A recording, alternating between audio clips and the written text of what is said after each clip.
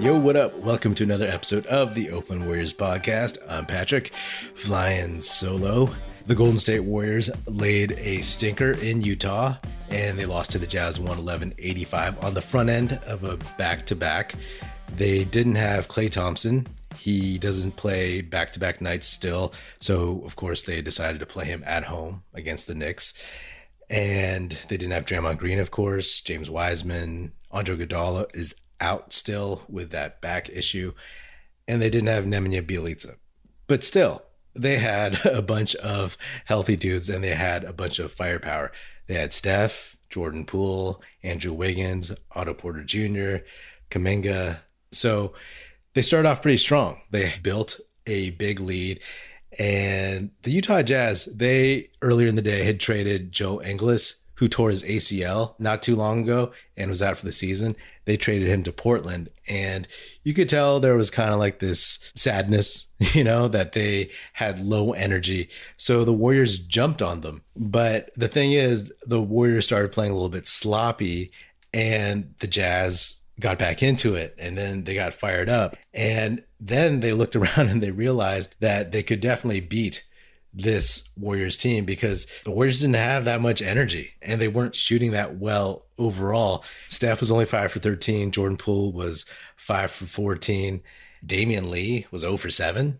After that initial burst, the Warriors, they were kind of like hanging around for a while. And then in the third quarter, with the subs in, with the youngsters in, they let the rope slip, and the fourth quarter just became a blowout. So it was just one of those nights.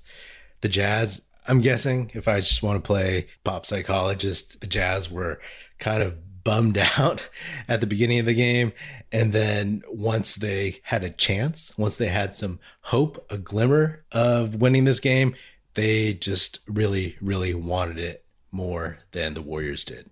Plain and simple. And it sucks. Yeah, it kind of sucks to watch, but it is what it is. You move on. The Warriors are now 41-14, officially 3.5 games behind the Phoenix Suns. So the Warriors have 27 games left. The stretch run really begins after the All-Star game, but looking forward, looking ahead, again, just preaching everything that I've been saying all season. It's about the health. It's about getting the young guys and the new guys acclimated to pressure situations. And it's about securing home court advantage as long as possible in the playoffs. This game didn't tell me too much, to be honest. I guess one thing is if the Warriors don't have Klay Thompson, Draymond Green, Andre Iguodala, then they're not going to win the title, right? Like that's pretty much it. So that's not a surprise. And Utah, who had been whooped by the Warriors the last couple of times they played, clearly wanted some revenge. The Warriors did get beat up by Hassan Whiteside in the paint. The dude had 7 blocks. He just kept swatting everything. The Warriors kept coming at him, which they should, but he just kept batting everything away. So credit to him. He had 17 boards too. And the Warriors didn't have anybody to match up with him. They didn't even have Bjelica, because he's hurt. So they're pretty much left with Kevon Looney, Jonathan Kuminga, and Juan Toscano Anderson to play center minutes, And it hurt them, right? It hurt them.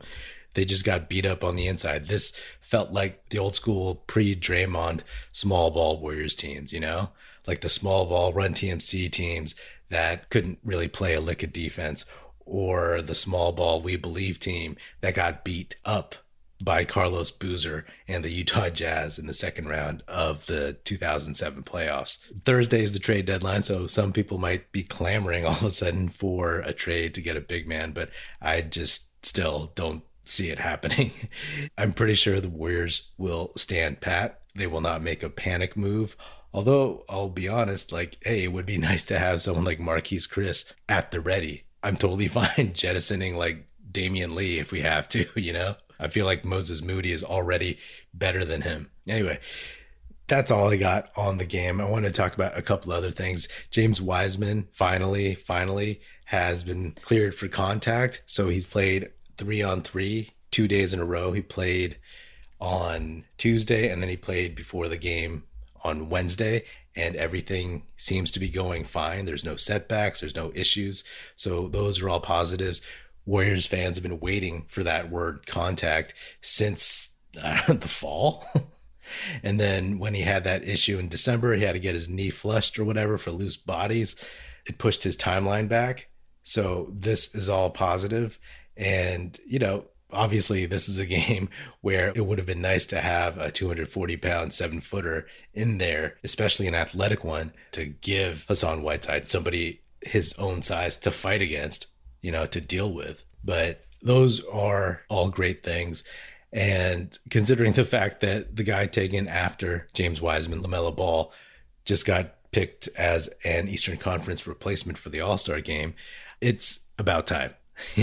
Again, you don't want to rush anybody because that kid has a long career ahead of him. And I've always still believed in that kid's talent. So as long as he can stay healthy, we all want to see that. I said when he got injured last season that when you see somebody who has so much potential, like a vast amount of potential, you want to see that, you want to see what that looks like. You want to see somebody develop. It's like when a great musician dies young, beyond the loss of that person, you feel like you don't get to see what that person could have created, their body of work, and that's what I hope to see from someone like James Wiseman, because he is so unique, relatively speaking. There's only a handful of dudes his size who can do what he can do, who have his athleticism and his ability. No, he's not polished. Yes, he needs to prove to me that he actually has that dog in him. That's always been my biggest issue, my biggest question mark. So he has a lot of work to do, but if he can get his body right, then I still think that kid, he can be that dude we had always hoped he would be. Obviously, it's all about his body holding up for him, The moment we've been waiting for since September is finally here. In honor of the big game, DraftKings Sportsbook, an official sports betting partner of Super Bowl 56, is giving new customers 56-1 odds on either team. Bet just $5 and get $280 in free bets if your team wins. Download the DraftKings Sportsbook app, use promo code TBPN, and get 56-1 odds on either team. Bet just $5 and get $280 in free bets if your team wins. That's promo code TBPN at DraftKings Sportsbook, an official sports betting partner of Super Bowl 56. 21 and over, minimum age and local requirements vary by jurisdiction. See DraftKings.com/sportsbook for a full list of requirements and state-specific responsible gaming resources. Void where prohibited. Gambling problem? Call 1-800-GAMBLER. In Tennessee, call or text the TN Red Line 1-800-889-9789. In Connecticut, call 888-789-7777 or visit ccpg.org/chat. In New York, call 877-8-HOPE-NY or text HOPE NY 467-369. And I wanted to address Draymond Green making the All-Star team, actually. I just wanted to say that that's awesome, because just a couple years ago, when the Warriors had their first down year with Steph's broken hand, no one thought Draymond could ever get back to this point. Yes, a lot of it depends. All-Star selections depend on your team's record, but Draymond got his body right. And of course, yes, he didn't put as much effort in when he was playing with a bad team. But to be able to get back into that Defensive Player of the Year conversation, back into being an all-star, playing at the top of his game, it's good to see. It's something that I actually forgot about, that everybody thought he was washed, and he's not. Draymond, of course, is very much one of those players that lifts the other guys around him, but he's also lifted by the talent around him, right? By Steph, by Clay. There's no denying that part of his game and his legacy. But there was so many people kicking the Warriors, kicking Draymond, kicking everybody affiliated while they were down the last couple of years. And it's good to see the guy back on top. And, I listened to his press conference last week, and he sounds optimistic about his back, about returning better, stronger, healthier. So fingers crossed. I feel like that dude is upfront, straight up, and he wouldn't be able to hide the emotion if he were lying about it. So I'll take that all as a positive.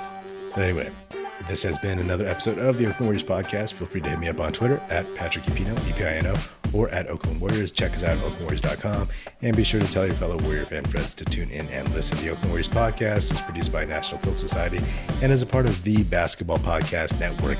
And if you're so inclined, please do leave us a 5-star rating on Apple Podcasts and Spotify. And we'd love it if you left us a nice review on Apple Podcasts. That would be dope and much appreciated. That's it. Music in this episode provided by Paper Sun. Special thanks to Paul Amardo for production support. See you next time, and go Dubs.